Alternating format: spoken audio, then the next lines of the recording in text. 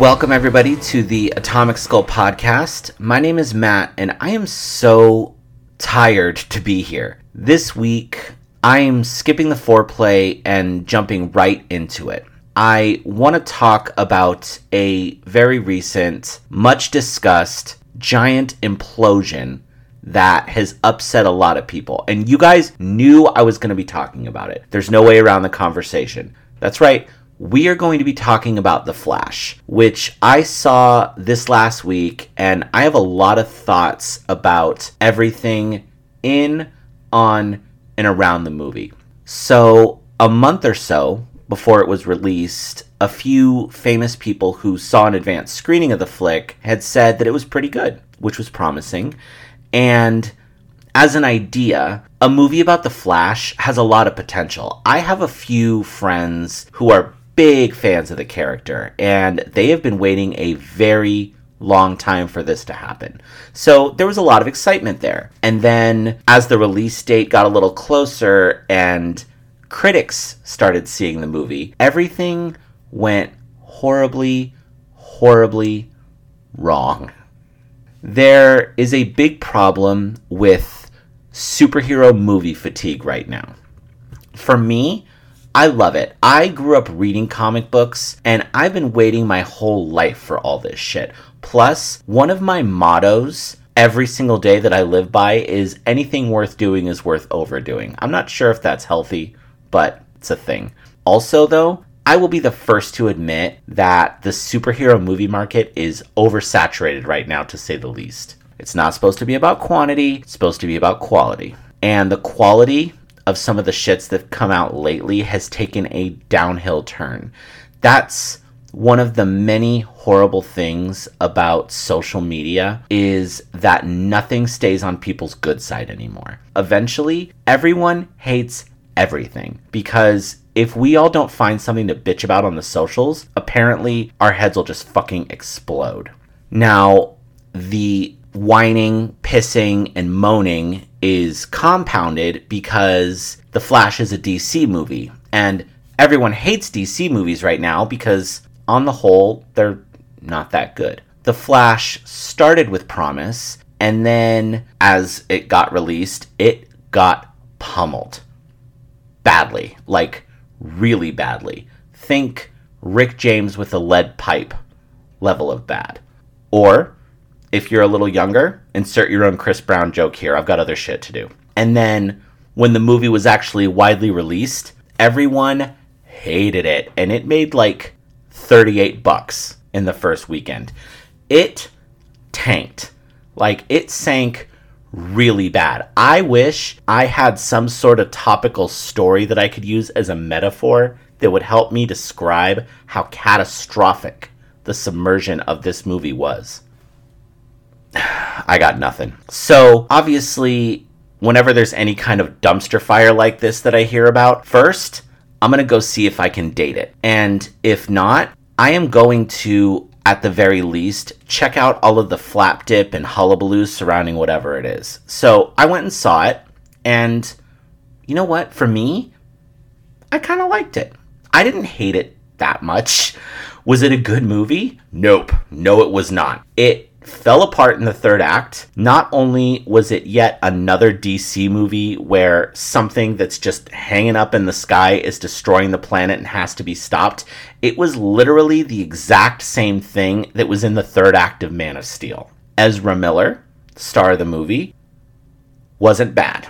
Their comedic timing was actually pretty good in the movie. Outside of the movie, Ezra may have kidnapped and tortured a few people, needs some serious professional help, and probably should go to jail. Unfortunately, because I'm a terrible person, none of that stopped me from enjoying their performance. What I'm learning about famous fuckers fucking up is it's kind of like dating in your 20s. How much awful shit can you tolerate from someone when you like all the good stuff that they're doing? On one hand, Tim Allen has said a few very ignorant things that I'm going to try not to think about when I watch the Santa Claus every year at Christmas. On the other hand, there's Kid Rock, and I don't like Devil Without a Cause that much. A lot of people complained about the bad CGI in The Flash. The director of the movie, Andy Muschietti, says that the bad CGI was on purpose. There's some parts of the movie where, okay, I'll purchase that, but I cannot look over the whole mouth thing. It happened in Justice League too. Why can't DC movies CGI mouths? Why are they even doing CGI mouths? People have mouths. Every time a new DC movie comes out, stinky nerds are rubbing the Cheeto dust off their fingertips and getting online to tell everyone what they don't like about whatever fucking movie it is. And I'm going to do the exact same thing right now. The only difference is that I haven't had Cheetos in hours. The problem with DC movies on the whole is that they use Batman way too much. Batman is their crutch. The second Superman movie with Henry Cavill was 30% about Batman. This new Flash movie is 30% about Batman. Where's all the bitching about Batman fatigue? Michael Keaton was in The Flash playing old school Batman, and he did a great job. Just like he did when he originally played Batman for the first time in 1989. For all the shit that the Flash movie got, nobody said one single bad word about Michael Keaton being in it because it hit all of us right in our nostalgia G-spots. We love nostalgia because it reminds us of better times, or at least what we consider to be better times. As if it isn't all of us that's creating the bullshit we live through every day. So I was thinking about it while I was on the shitter, and I thought it would be kind of fun to look up some old receipts and see how much better of a time 1989 actually was. And if you're thinking to yourself that this is just a mildly clever way for me to sort of get away with talking about things on the clock that were released 34 years ago, suck my ass. One of the most terrifying things for me is that I have listeners of all ages. That part isn't terrifying. That part's fucking cool. But I literally have listeners that reach out to me of all ages. And the terrifying part of that is some of the younger listeners that I have are going to reach out to me and refer to this segment as a, quote, history lesson. I can already feel the liver spots bursting onto my hands when I get those DMs. And my response will, of course, be, get off my lawn. All right, so 1989. Let's start with life in general. George H.W. Bush was sworn in as President of the United States in January. And just like his son, who would also become president a little later down the road, Bush Sr. would end up becoming a much cooler and more relatable person after his presidency. Unfortunately, both Junior and Senior also may have committed some war crimes that they were never charged for. But in all fairness, that part didn't happen yet in 1989. The Tiananmen Square protests were in 89. The Chinese government was super corrupt. Surprise, surprise. And yeah, that's right. Come for me, China. Let's fucking go. The Chinese government was really, really corrupt. And a bunch of ballsy kids took to the streets to try and fix it until the Chinese military started killing them until everybody left. And then an oil tanker near Alaska that belonged to a gasoline company spilled 11 million gallons of oil, causing a shitload of pollution and destroying a bunch of wildlife. Not really sure what's nostalgic about governments being shitheads to their own citizens and corporate carelessness about the environment. We have plenty of both of those now. But it wasn't all bad. Nintendo released the Game Boy in 1989, which caused me personally to have more Tetris headaches than Nick Cannon's Got Kids. The Berlin Wall came down, which was pretty neat. According to a website that I did not fact check, a gallon of gas in 1989 cost 97 cents. Jesus fucking Christ, 97 cents. You gotta be fucking kidding me. All right, so let's get to the good stuff. 1989 was objectively an amazing year for movies. Let me know, first and foremost, if what I'm about to say here rings any kind of bells for anyone else, okay? In 1989, There was an Indiana Jones movie, Michael Keaton played Batman, and a movie called Little Mermaid was released. Sometimes, you guys, I feel like this whole thing is a Kroger brand version of The Matrix. But also, check out this lightning round lineup right here.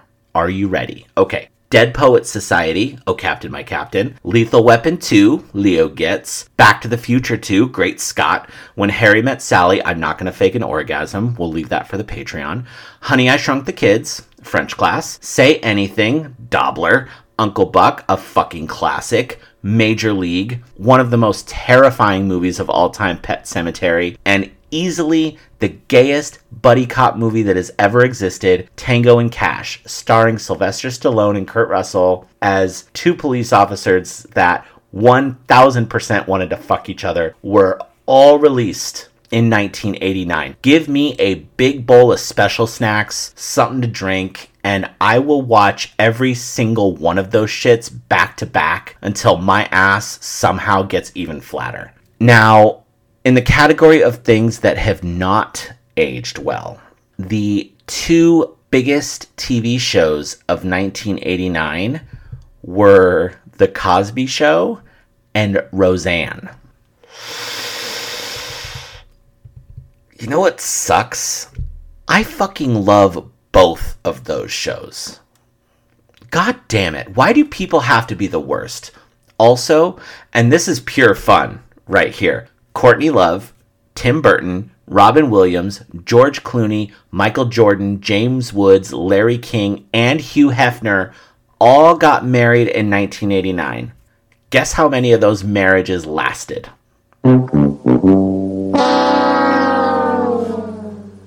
Of course, that brings us to the music of 1989 and our song of the week.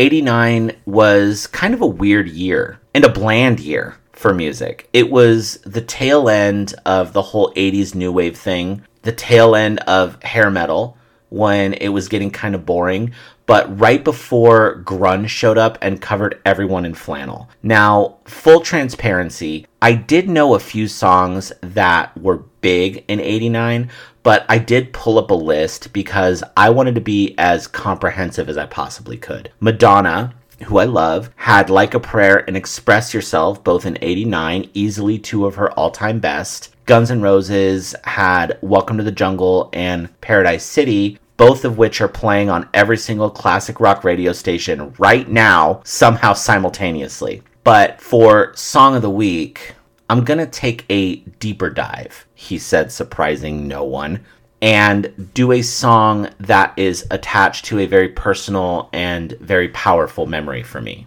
It was a song that I knew was big in 89 before I looked up the list. Obviously, it was a very long time ago, so the specifics of this memory are a little hazy. And I'm also recording this at 2 a.m., so that part is hazy in of itself. I remember skipping school that day and hanging out with my mom. She called in sick for me. We went and got lunch at a place, I think they're still around, but I'm not sure if it's as well known as it used to be. It's called Burger King. AtomicSkullPodcast@gmail.com. Let me know if you've ever heard of a place with that name before. They used to be everywhere. God, I'm such a fucking dweeb. But my mom called me out of school. We watched The Price is Right together, like you do. We had lunch and just fucking hung out all afternoon. I don't remember much else of what we did, but I remember it was truly a beautiful day and a beautiful memory for me. She turned on the radio at some point and we sang and danced together to her favorite song at the time, which, because it was her favorite song, was also my favorite song at the time. And that song is What I Am by Edie Brickell and the New Bohemians. Now, the song was released in 88, but it was still charting in 89, just in case anyone wants to check my work. And that day with my mom definitely happened in 89 because it was right before the big San Francisco earthquake in October, and I will never forget that. So What I Am by Edie Brickell and the New Bohemians is this week's Song of the Week. and check it out on the Atomic Skull Podcast Songs of the Week playlist on Spotify. And treat yourself to a one-song dance party. It's a groovy little tune, and I still love it. I think you'll love it. Check it out. Let me know what you think. And that's my story for this week, you guys, and I'm sticking to it. I wanted to do this little standalone piece of business because seeing The Flash got me in a 1989 kind of mood, and I wanted to jump in and see if it was worth the nostalgia trip. The verdict? I don't know. Looking too far back in your own timeline for too long can be dangerous, but I did have a little bit of fun taking a trip down Amnesia Lane, and I hope you guys did too. If I have another occasion paired with a specific year, or if you guys have a year that you want me to revisit, let me know, and I'm not above doing this again. I will roast any year you want. There's still plenty of shit to talk about, of course, and you guys can bet your asses that we will get to it in the next episode. I have somewhere between a plethora and a cornucopia of gold star answers to get to, and you know we got to talk a little bit about that whole Titanic submarine situation because there is a lot to unpack. And of course, all the dildo chronicles, food metaphors, and self-loathing you've come to expect from my bullshit. Thanks you guys so much for hanging out with me for a few minutes. It is always appreciated and cherished. Follow me on Instagram and TikTok at Atomic Skull Podcast. Give me 5 stars wherever you're listening to me talk. Tell your nerd friends who appreciate a good dick joke to listen to my shit show. And I'll see you guys at the next one. Apologies to my mother-in-law. And how are you doing?